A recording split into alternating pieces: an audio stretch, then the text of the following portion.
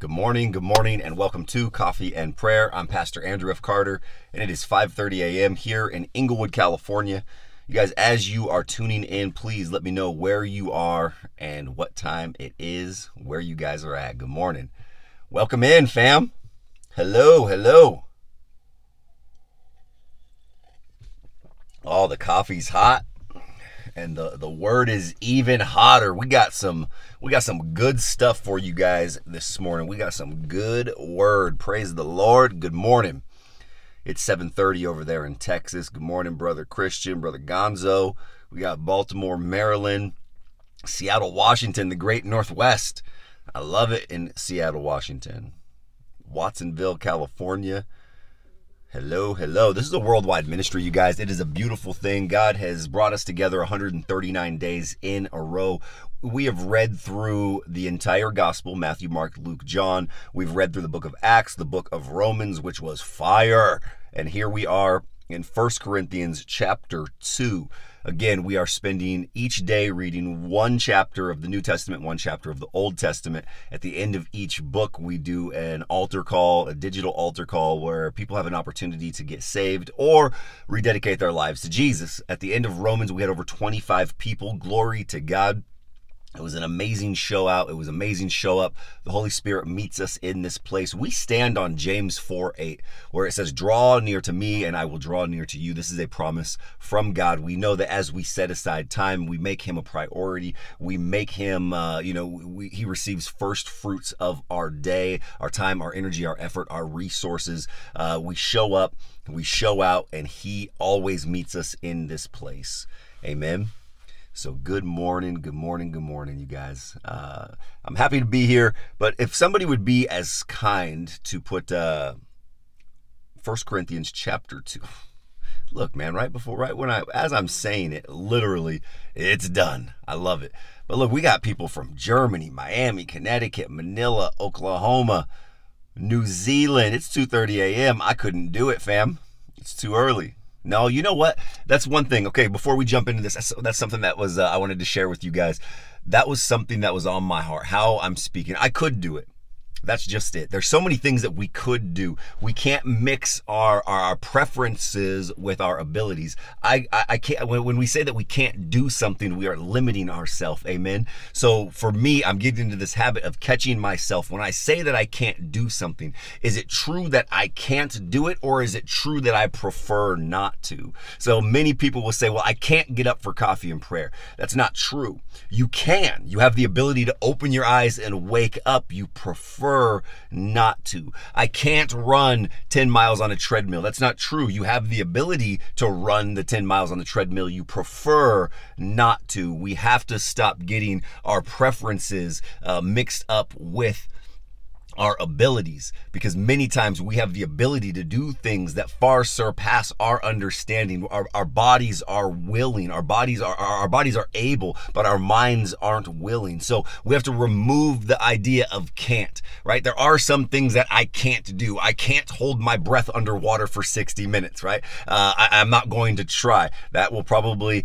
lead me to knocking on the door of heaven a lot sooner than God had planned. I can't fly if I were to jump off of a building. There are some things that I cannot do, but I have to be careful that I'm not mixing my abilities with my preferences.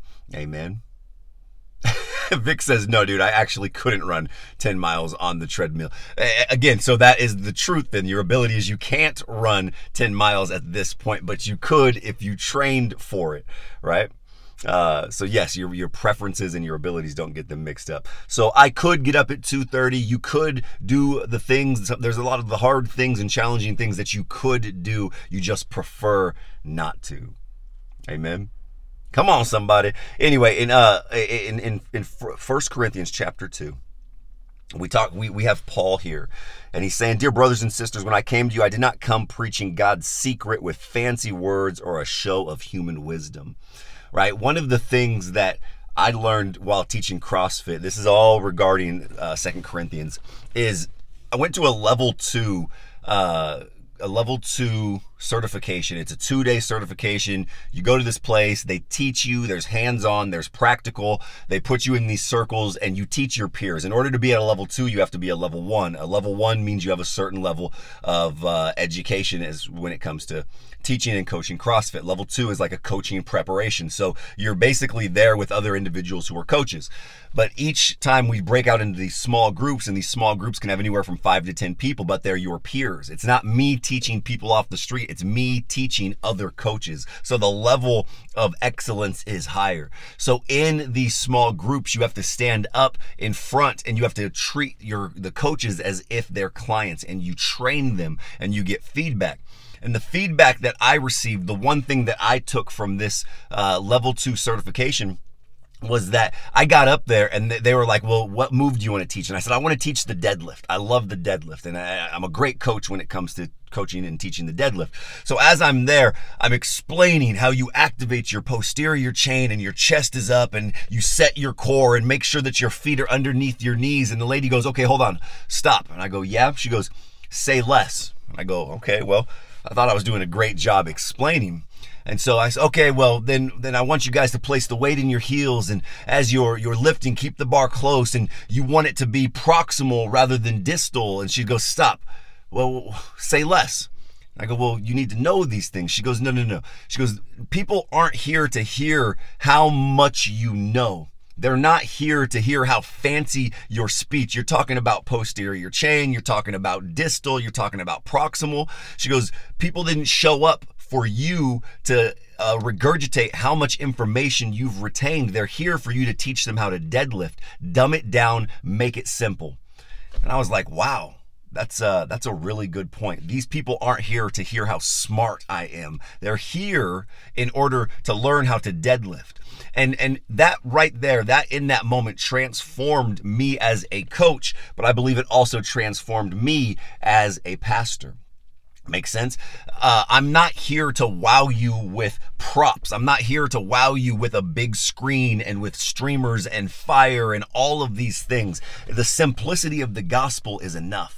Right? You guys were probably wondering how I was going to tie that all in together, but we put it together, right? That was pretty good. It says, I'm not here preaching God's secret with fancy words or a show of human wisdom. You didn't show up for me to wow you with big words and theology and going into these deep thoughts, right? The gospel is simple. The word of God hasn't changed. It's the same yesterday, today, and forever. The word of God does the changing. It's not the man of God. It's not the messenger. It's not the one who does the delivering. It's the word. And if we could just get into the habit of showing up on a consistent basis, right? And that's what we've done here. 139 days, many times in a garage, in a Jeep. No fancy pageantry. There's no show. There's no anything. But we show up consistently and allow the word of God to do the transformation, to do the changing, to do the challenging. I love how Paul says, I have decided that while I was with you, I would forget about everything except Jesus Christ and his death on the cross, right? I'm going to forget about everything. I'm not going to exalt my problems. I'm not going to exalt my suffering. I'm not going to exalt my trauma. I'm not going to exalt my financial issues. I'm not going to exalt my relationship problems. I'm not going to exalt my health issues. I'm going to forget about everything. I'm going to forget about politics. I'm going to forget about every single thing except Jesus Christ and his death on the cross. That is the most important thing. That is what my life is centered around. These are not my words. These are the words of Paul. So he wants to forget. He is so focused. His mind is on the cross. He wakes up and every day he's on a mission. He has God's plan, purpose, and will in mind. He wakes up and he's a heat-seeking missile. His mission and his goal is to make Jesus more known. He has forgot about everything. And the beauty of this, right? And I can speak from experience. The beauty of when you forget about everything except Jesus, everything else seems to take care of itself. Now, I'm not talking about being blissfully ignorant, right? And ignoring things, right? If your foot is on fire, put it out. But at the same time, if I'm so consumed with all of the things that are happening around me and to me and in my life, and I'm missing the point, I'm missing the message, I'm missing the assignment, the mission that I was created to complete. If I can't focus on that, and all of these other things are so heavy, they strangle that out. They consume me, and I'm not able to walk in the purpose that God created me for. In Matthew, it talks about the parable of seed, right? In the gospel, more than once. The parable of the seeds, where the seed fell on good road and it was able to take root and it was able to grow up. Right, but then there was some seed that was thrown amongst the weeds and the thorns, and as the weeds grew, it choked out the good seed. And what the thorns and the weeds represented were the worries and the cares of this world. And here Paul's saying, I'm going to focus. I'm not going to focus on the cares and the worries. They're going to be there. They're going to be challenging. They're going to come to distract. They're going to come to take my attention and pull my focus away. But I must continue to place my eyes on the prize, and the prize is eternal salvation through the death, burial, and resurrection of our Lord and Savior, Jesus Christ. Right? Glory to God. He says, I would forget about everything except Jesus Christ and his death on the cross. To many and to the world, that looks fanatical, right? That looks maniacal. That looks like you are a psychopath. Right? You're so focused on Jesus. You're consumed by this Jesus. You're consumed by the gospel. You're consumed by the Bible. When do you have a chance to live your life? The way that I'm living, the way that we as followers of Jesus are living our life, it looks crazy compared to what this world thinks. This world tells us to follow our heart. This world tells us to do what makes you happy, as long as it doesn't hurt anybody else, right? This world is completely in conflict with what the Word of God is telling us. And from the outside world looking in, we look crazy. I've literally had people unfollow and push me away or cut me out of their life because I've become obsessed with Jesus, right? Obsessed. There was a time in my life where I used to post about fitness and health and nutrition. I had all of these followers because they loved my health and nutrition expertise, because that was my career. And when I started inching the health and fitness stuff out and, planting in the Word of God, things started to change and shift, and people would be like, wow, oh, I love that you found your faith. That's awesome. But when I went all in and I said, you know what? None of this matters. I don't care how good of shape you're in. I don't care what your body looks like. I don't care what your health status is. You can be the healthiest person in the world yet not know Jesus. And what does it profit a man to gain the world yet lose his soul? What does it profit a man to have the body of a model yet have a dark heart, have no relationship with God, be completely void of the Holy Spirit? It doesn't matter. And so for me, I had this conviction. I'm over here helping change people's lives physically, but they're spiritually lost. Why is it that this person's in great shape physically, but they're still struggling and bound to anxiety and depression? And why is it that they have this amazing physicality, yet they are thinking about harming themselves, or they're still addicted and bound to pornography? Why is it that I'm helping these people in the physical realm, and yet they are still so lost and broken and empty? And it clicked. I was put on this world, yes, to be a coach, yes, to encourage, yes, to motivate, yes, to inspire, not physically, but spiritually. God allowed me to see these individuals who were in peak shape. God allowed me to get in the best shape that I possibly could. Yet he allowed me to reflect and look within and say, man, even though I've achieved this physicality that many would envy, I'm still empty and broken and lost. I'm not here to save the body. I'm here to help individuals save their soul. And so from the outside world looking in, they started to see me make this change, and many people walked away. They pushed me away. They turned their back on me because it was too much, right? You can have a little bit of Jesus, but all the way sold out. Now, every post is about Jesus. Every post is a prayer. Every post is about the Bible. Every post is about the scripture. It's a little too much, right? It's just a little too much. You need to water it down. You need to sprinkle it down. Every now and again, you should mix in a silly post, or you should mix in a fitness post, but that's a little too much Jesus. I don't know about you, but I understand that time is short. It is of the utmost importance that we make first things first. I want to forget about everything except for the death, burial, and resurrection of Jesus Christ. And I have so much faith and belief in my God. If I put him first and make him the center point of my life, everything else will work itself out for his glory. That's how much trust I have. That's how much faith. That doesn't mean that I neglect areas of my life. I still tend to my health. I still tend to my friendships and relationships. I still tend to my finances. I still tend to those things. I don't leave them just like, oh, well, God's going to fix it. No, I'm still aware, but those are not the things that drive me. Those are not the focal point or the center point of my life. I forget about everything else except for Jesus. And as I am pursuing him, he is leading me and guiding me in each one of those areas, helping me to make choices and decisions that bring glory and honor to him. But when all I can do is focus on my circumstances and the things that are going on around me, when those become my focal point, then I allow my feelings and emotions to dictate my actions and to dictate my mood and to dictate how I'm feeling, and I allow them to dictate how I view life. But if I'm constantly focused on those things and those things are constantly changing, then I am on this roller coaster and this wave of emotion. I have nothing to stand firm on. I have nothing that will ground me. I have nothing that will anchor me. But if I focus and build on Jesus, which is the rock, which is the foundation, which is unshakable and immovable, as the circumstances around me change, I am on solid ground. I know who I am. I know where I am. I know who I serve, and I know what's most important. So for me and my house, we will forget all of these other things. We will be considered maniacal and a fanatic, and you will think that I might be a little too much on the Jesus train. I might think that, I might put too much emphasis on serving God, but that's why I'm here.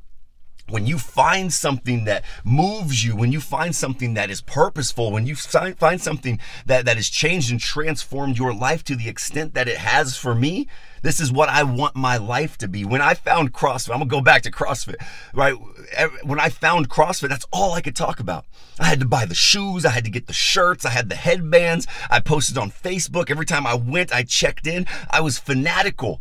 People were like, gosh, all you ever talk about is CrossFit.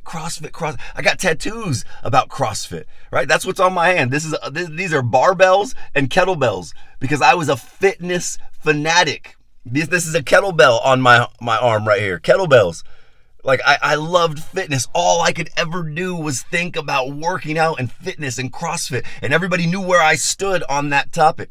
Why would it be any different for something that transformed my soul? Because CrossFit transformed my body and it helped with my mindset.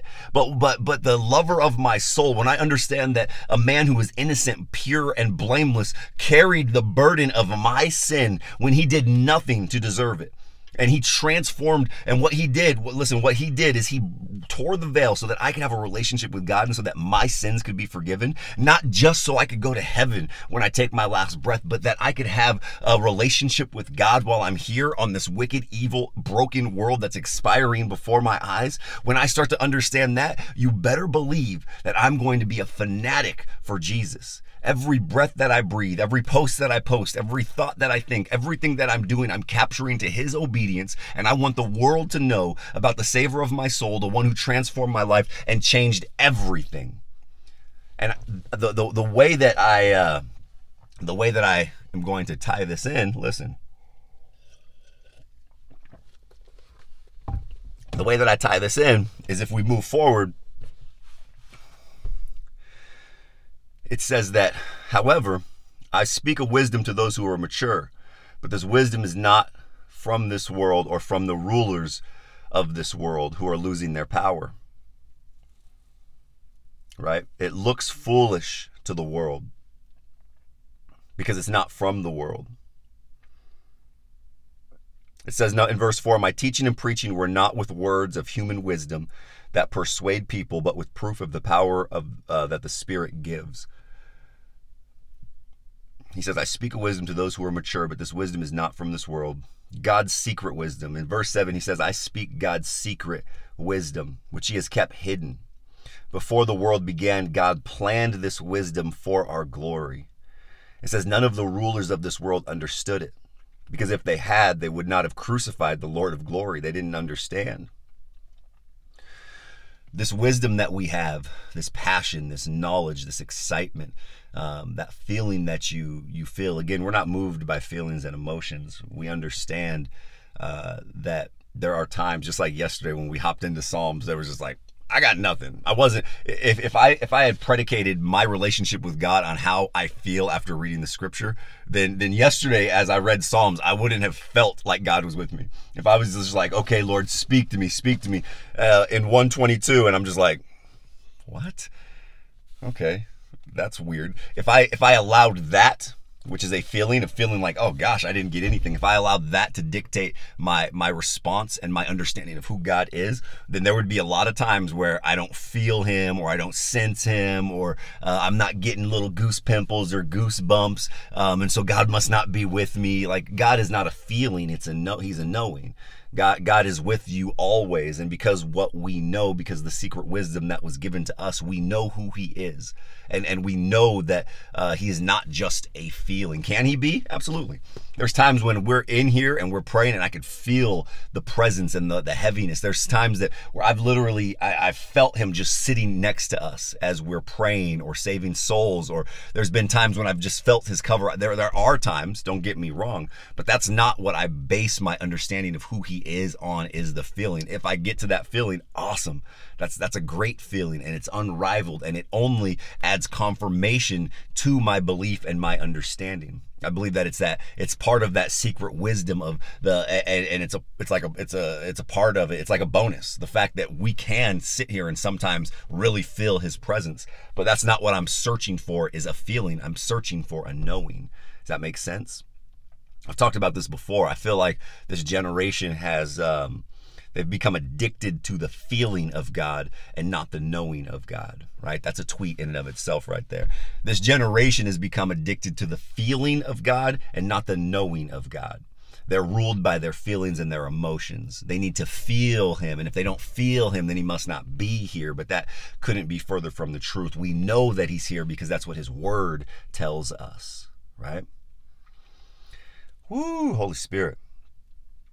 I'm going to jump down here and kind of take a different path.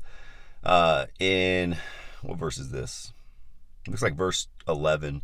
It says, no one knows the thoughts of God except for the Spirit of God, right? Nobody knows the thoughts of God except the Spirit of God.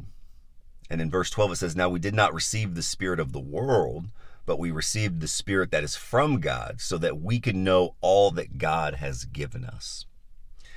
And it says, and we speak about these things not with words taught us by human wisdom, but with words taught us by the Spirit. And so we explain spiritual truths to spiritual people. A person who does not have the Spirit does not accept the truths that come from the Spirit of God. Now, I love this because I like to refer back to my past just to make a point. There was a time before I was saved where people would talk spiritual things to me. And I can look back. I remember there was an intervention that was done on my life when I was like, I think 15 or 16 years old. I was a junior in high school. And people in my life saw the path that I was going down. I was skipping school. I was on Smoker's Corner. I was smoking weed in the bathroom at school. I was sleeping with, a bunch of different women in school. Like I was a menace to society, man. And they did something. They got one of these college football players from the local college that we lived in the city. It's a college town. And they had one of them pick me up from school. They pulled me out of class, picked me up from school, and he was a Christian.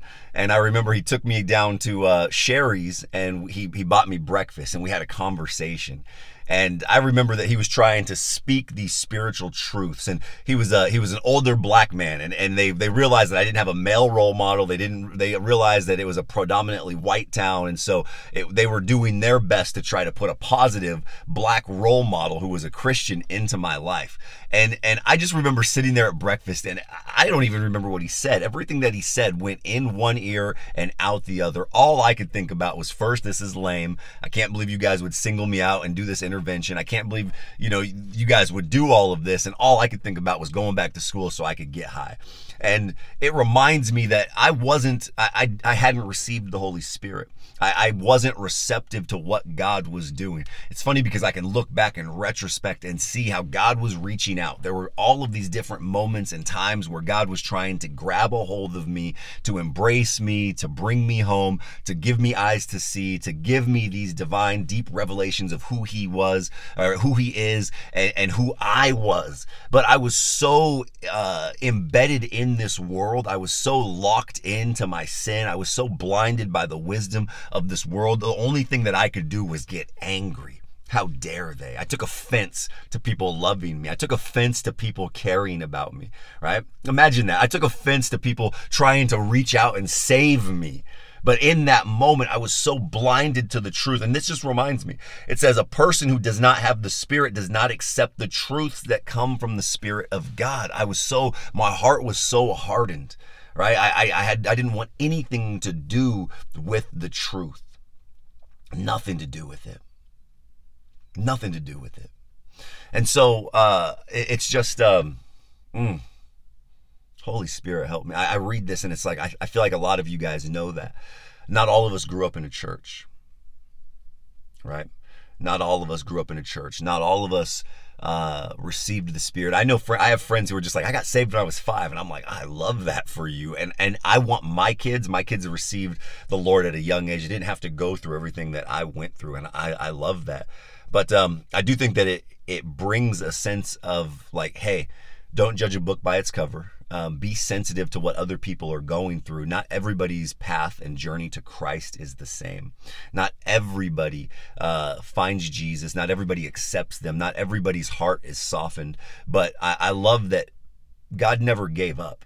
He never turned his back. He continued to pursue me relentlessly. And a couple of years later, I did end up giving my life to Christ at 17. Although I didn't start living this great life and pursuing him, it took years for me to,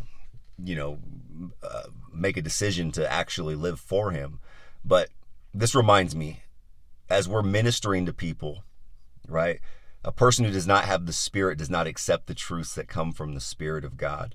That person thinks they are foolish and cannot understand them because they can only be judged to be true by the Spirit.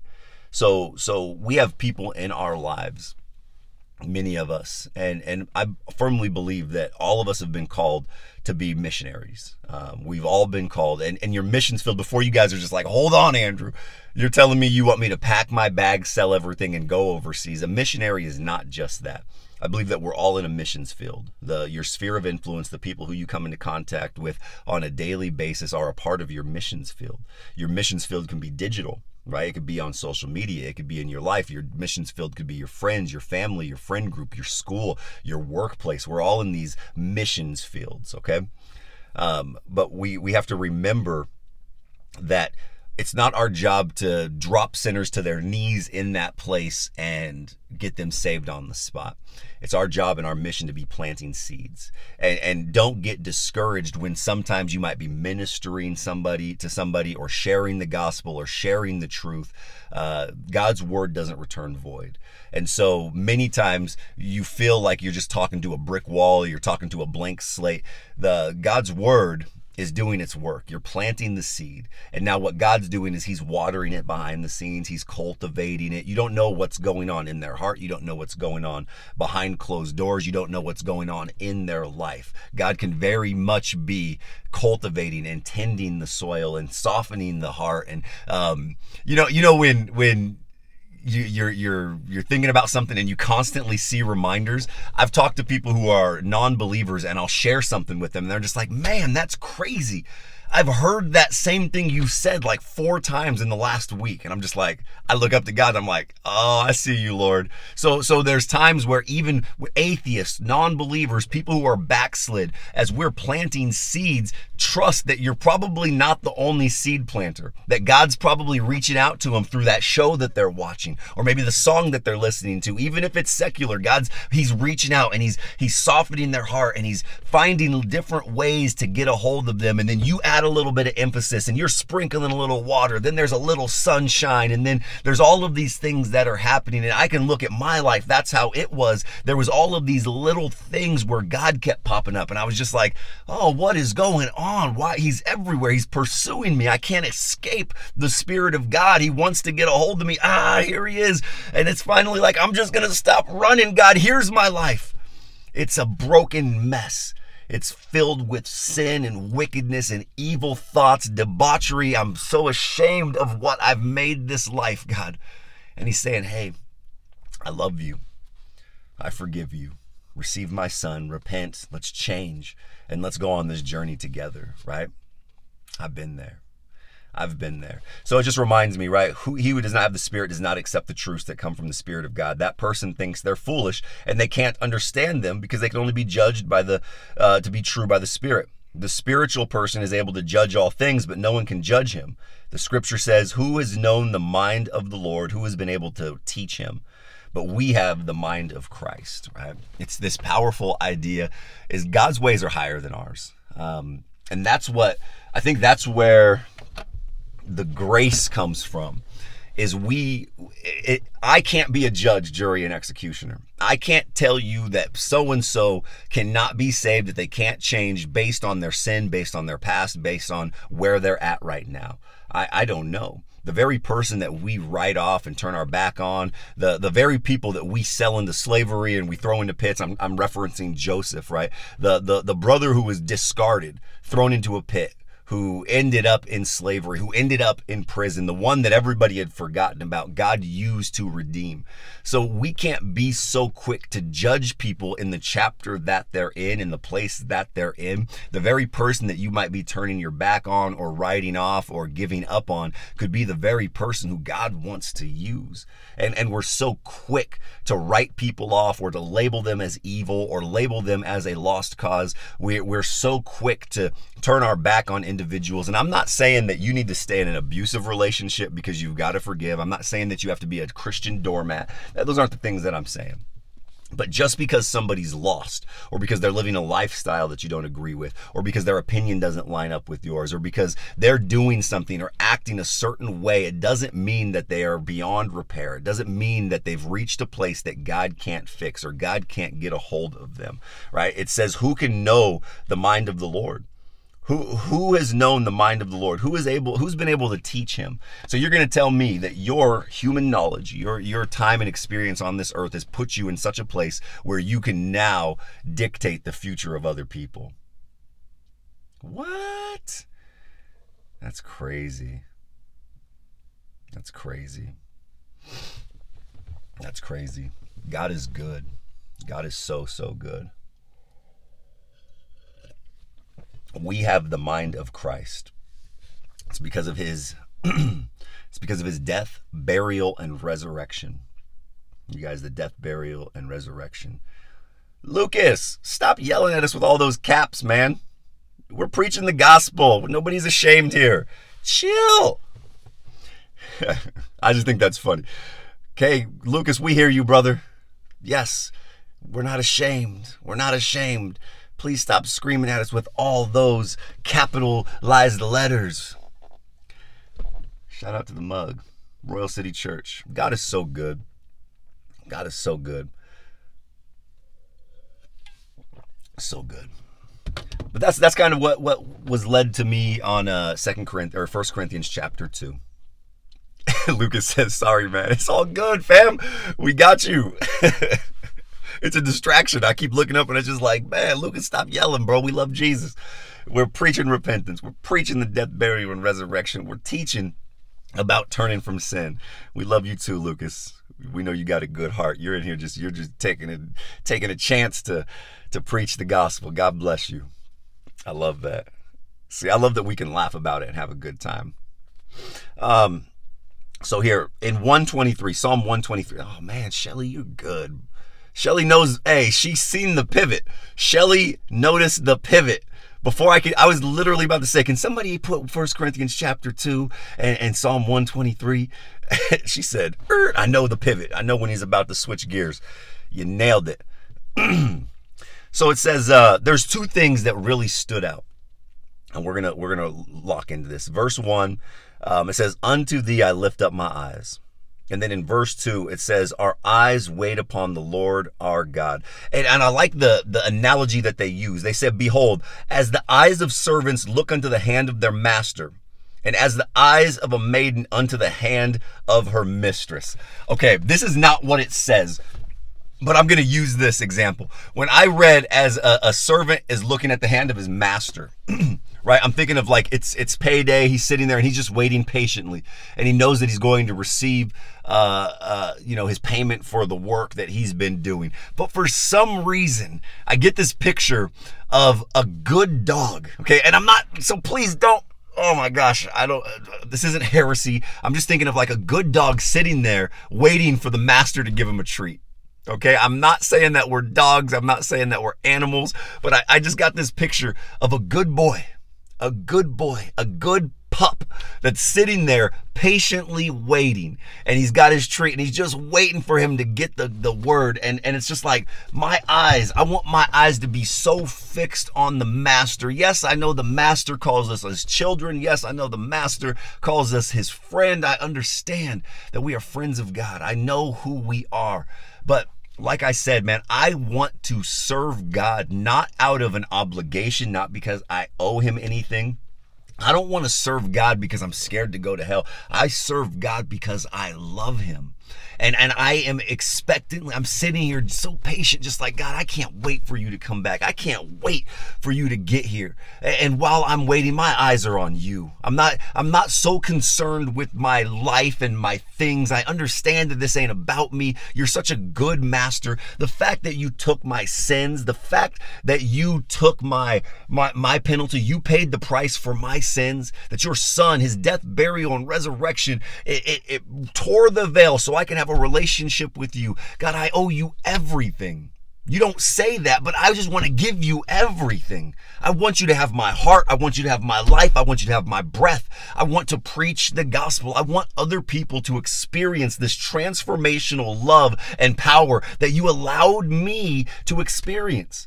You guys, it is a privilege. It is something, right? We have become entitled as Christians. Right? That we have become entitled. We have missed the beauty of what is actually going on. We have missed the beauty of what is actually transpiring here. Is we take it for granted because these Bibles are found everywhere, especially in our neck of the woods, because they're found in hotel drawers, because you can just go anywhere, right? Like, we've taken it for granted, and we forget what really happened. It's easy to just kind of, oh yeah, Jesus died for our sins. He was beaten and he was hung on a cross and we're forgiven. But anyway, and we just kind of keep it pushing. Guys, it blows my mind daily. Every single day that I wake up and we do coffee and prayer, I'm just like, wow, God, you're so good. You are so good. Lord, you love me. God, you love me so much that you knew my past, present, and future sins. You knew all of the things that I would do, yet you still thought that I was to die for. It crushes me in a good way. It's such a heavy reality that before I was lost, guys, eternally separated from God, you and I were separated from God because of our sin. And he took the penalty, the price. He took the wrath of God for us so that we could know him. And the fact that the Holy Spirit dwells inside of us, I've been on this kick. You guys, I want us to wake up. I want us to know who we are. You are no longer a slave to sin. You are no longer bound to the fleshly desires and the temptations that you struggle with. You no longer have to bow to every little thing that rises itself up and exalts itself to God. You are powerful. You have so much authority. You have so much boldness and confidence in the Lord. I just pray that we get to a place as followers and disciples of Christ that we start walking in it. We start living in it. We start owning it. We start understanding who we are and the precious treasure that we have. You guys, we are so blessed. We have the privilege of knowing the gospel. You guys, it is a privilege. Do you know people who are lost? I do. And the fact that God chose me to know his word, he chose me to know him, that is a privilege. It is a privilege. It is a privilege. Please don't take it for granted. Oh, man, I share this, that, if you had the cure to cancer, all right, I'm going to do this whole thing again. If you had the cure for cancer, what would you do? I would assume you would tell the world about it, because cancer has wrecked lives. It's hurt people. People are dying. The process of chemotherapy, watching somebody be eaten, alive from the inside out, like the process. I believe that cancer has probably touched every single person on this live in some way, shape, or form. If it wasn't a family member that was close, it was a family member that was far, or it was a friend, or it was a friend of a family. Like cancer has ruined and wrecked lives. And this isn't about cancer, but if you had the cure for cancer, you would scream it from the rooftops. You wouldn't allow one more person to have to suffer from cancer, because you understand the implication of how hard and how terrorizing it is. But we have something greater than the cure to cancer, my friends. We have the cure to sin and eternal separation from God. But how many of us are yelling it from the rooftops, right? Many of us are scared, or even as Lucas was yelling at us, ashamed of the gospel, because the gospel is offensive. The gospel is confrontational. The gospel brings conflict because it stands in opposition to the wisdom of this world. So many of us, for fear of being shamed, for fear of being rejected, for fear of being pushed away, for the fear of not fitting in, we water ourselves down.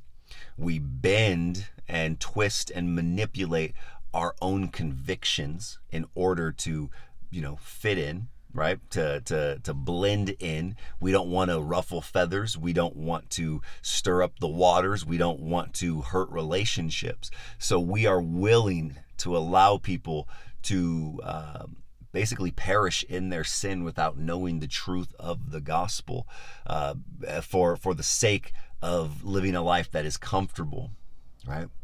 I don't know about you, but I would rather offend you or hurt your feelings into heaven than stand by and watch you perish, right? And watch you perish.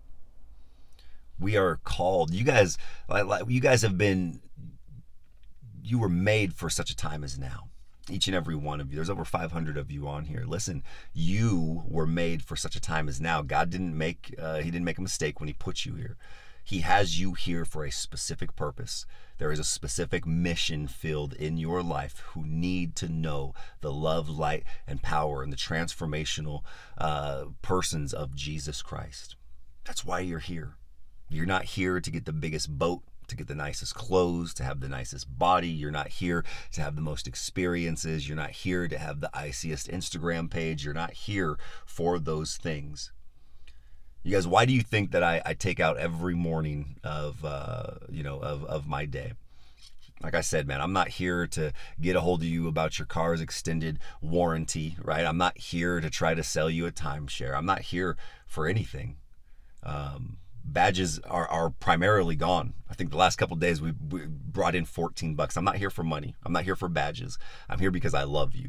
I'm here because I care for you. I'm here because God has put a burden on my heart for souls, and that's what we're here for. I'm here to help create an environment, glory to God, that is loving, that is teaching, that is discipling, that is encouraging, but that is mission-oriented, where we're rising up and we're moving forward, where you leave this place on fire for the Lord, wearing him on your sleeve, taking him everywhere that you go, and being active in this mission field.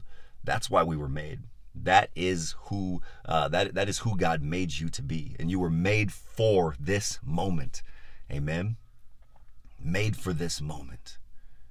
That's it. It's a beautiful thing. It's a beautiful thing. And so while we wait, my eyes are on the Lord. If he says sit, I'm going to sit. If he says jump, jump. If he says shake, I'm going to shake. If he wants me to spin, I'm going to spin. I want my life, every breath that I breathe, everything that I do, to reflect the goodness and the love and the passion, the power of Jesus. And when I'm wrong, I'm okay with being corrected. When I'm wrong, I want to be disciplined. I want to be taught. I want to do better. I don't want to repeat the same mistakes over and over and over again. And I just want to share something. I said something about the badges. Now everybody's buying badges. Stop. That's not what it's. I promise you, that's not what it's about. It's just I'm making a point that I'm not here for. I don't want anything from you guys.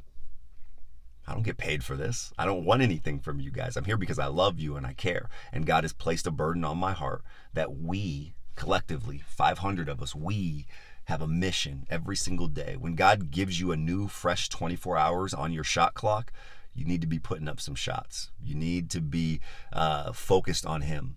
My eyes are on the Lord. This next 24 hours is not about me.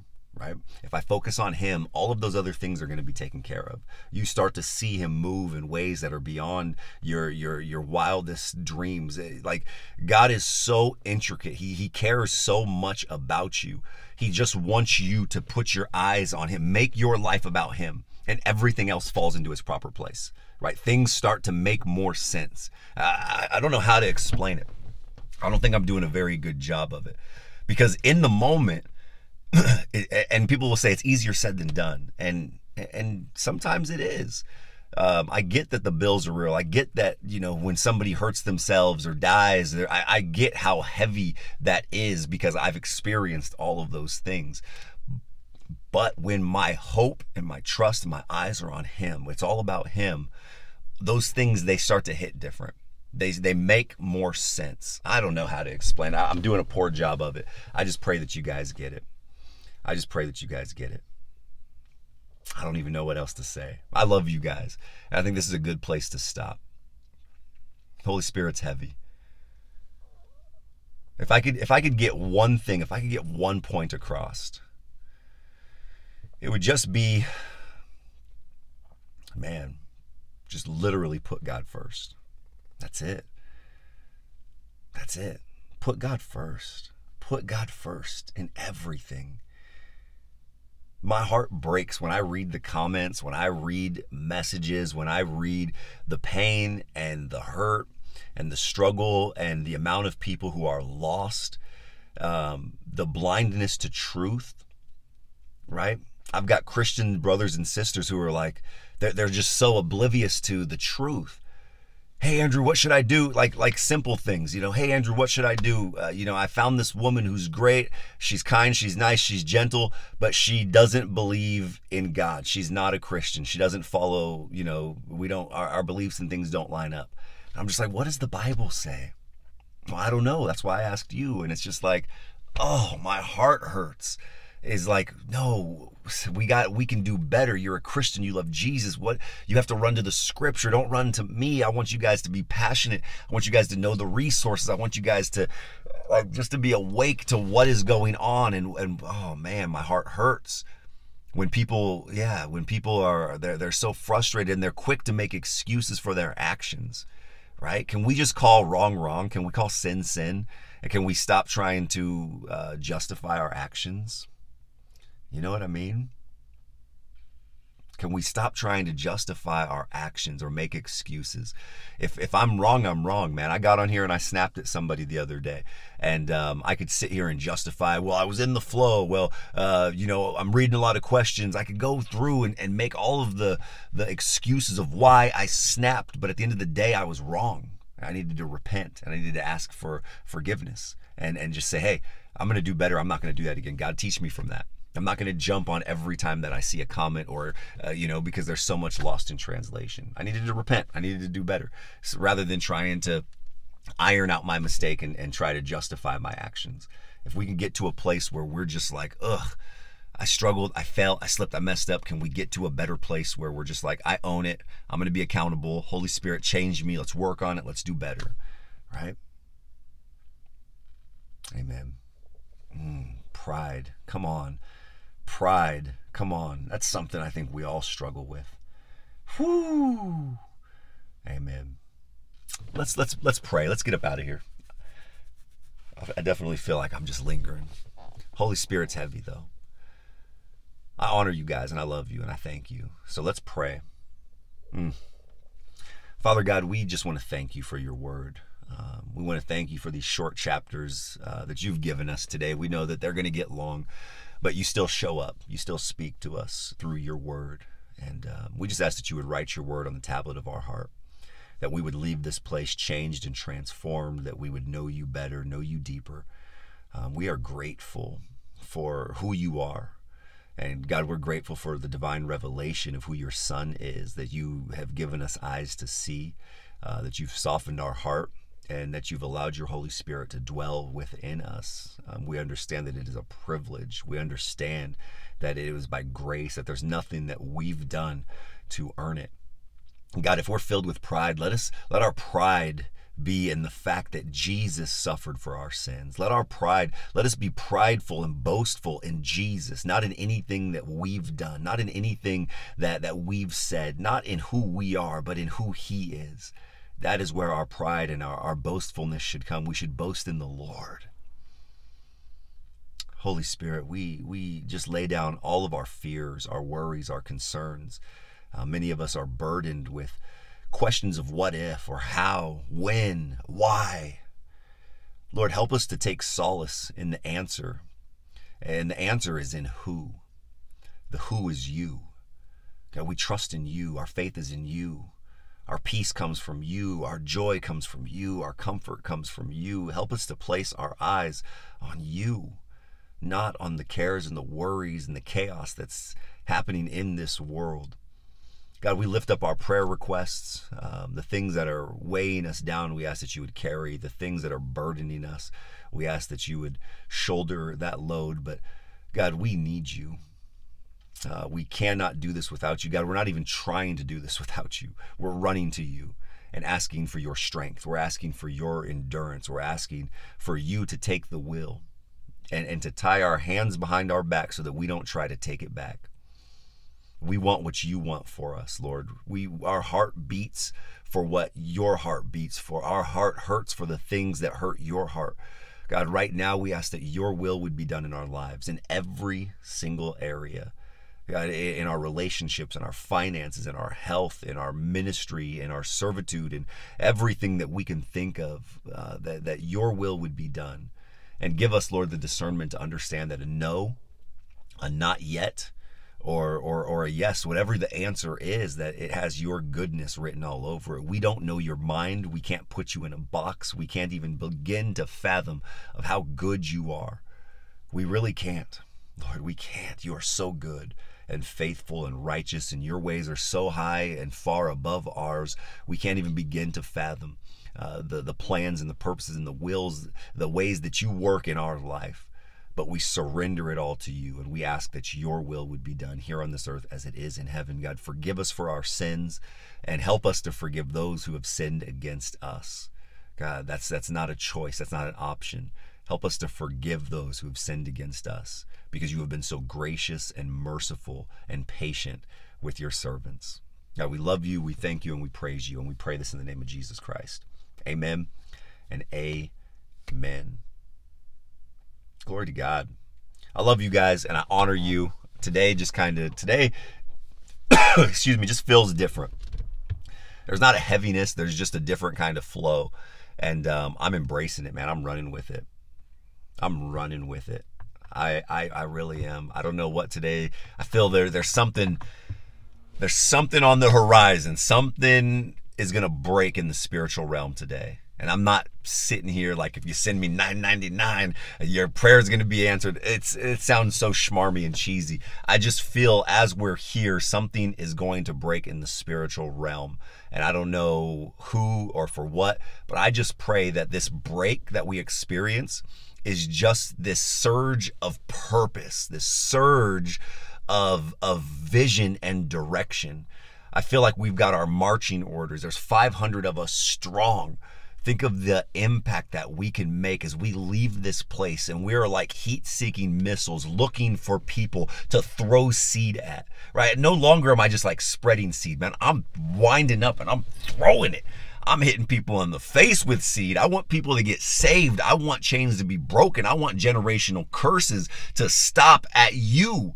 Right? No more will immorality go past me, right? Like I struggled with these things. I've made a decision. No more will my family deal with poverty mindset. No more will, and I'm not talking about just money. I'm talking about not having enough. I'm talking about poverty in the sense that I'm not able to give and to bless others because I'm so consumed. I come from a stingy family, and I believe that being stingy is a real quick way to stay where you are at. There was no generosity. What they had was theirs, and they were going to hold on to it no matter what. They weren't going to give anything. Their hands were constantly like this. They were white knuckling everything that they get. That's a poverty mindset. And so no longer will that poverty mindset be in my family. We're like this. What I have, you can have. It's yours. I don't care. I don't care about it because it's just material. It's yours. You need money. You need these things. They're yours. Take it. So no longer will a poverty mindset continue in my lineage. No longer will addiction to drugs, sex, alcohol, immorality, no longer will violence go further than me, right? So right now, I believe that that's the same for a lot of you guys. You're making a stand. That's what's breaking. We're breaking generational curses. Glory to God and hallelujah. That's what it is. People today are waking up. People today are making a stand. People today are saying no more. People today are making a decision to make their life about Him. People today are rising above their circumstances, their suffering, their pain, and their trauma. Today, no longer will our trauma define who we are. No longer will our past define who we are. No longer from today. That's what's being broken. Generational curses. Woo! That's what's happening. I feel it in the spirit, man. Some of you guys woke up today. Some of you guys got it today. And that's what this is all about, baby. We're marching. We're marching. We're marching for Him. Amen. That's what it is. I feel it in my spirit. I don't know who it is. I don't know, but glory to God. I love you guys. I honor you, and we'll be back here tomorrow. We'll see what God brings tomorrow. Every day is a journey. Every day is amazing. But have an amazing day, and we'll see you guys later.